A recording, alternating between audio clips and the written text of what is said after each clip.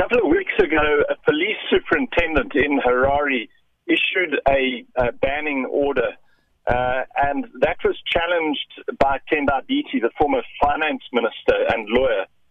He went to court, and the court said that was unconstitutional, and the court directed the police to go and rectify this banning order, and issued virtually the identical order, except they've extended it for a month.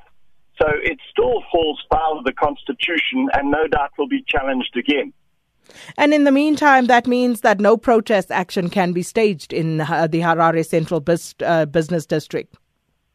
Well, until it's challenged, yes. But NERO, which is this amalgamation of opposition parties, which is seeking changes to the electoral laws, has said that it is going to go ahead with a demonstration in Harare on Saturday, whether this banning order has been overturned by the courts or not.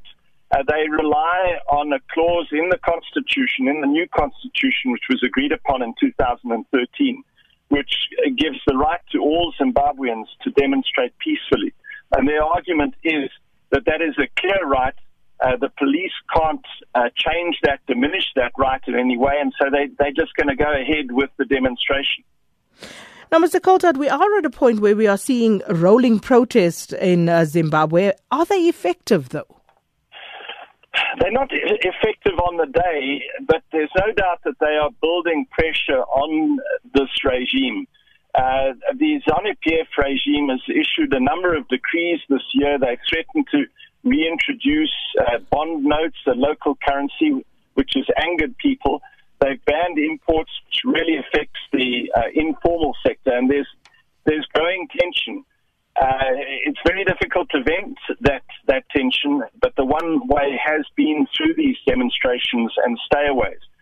So on the day, it's not very effective, but I think the cumulative effect of it is to build pressure on the regime to respond to these complaints from the electorate. And how would you say this has impacted on Zimbabwe as a country and on Zimbabwean citizens? There's no doubt that the civic movement is growing. The opposition has been in such disarray in Zimbabwe in the last few years.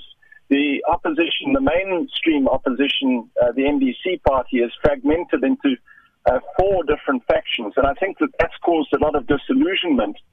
But with the emergence of this flag movement and other civic groups, I think that those opposed to ZANU-PF have been energized again.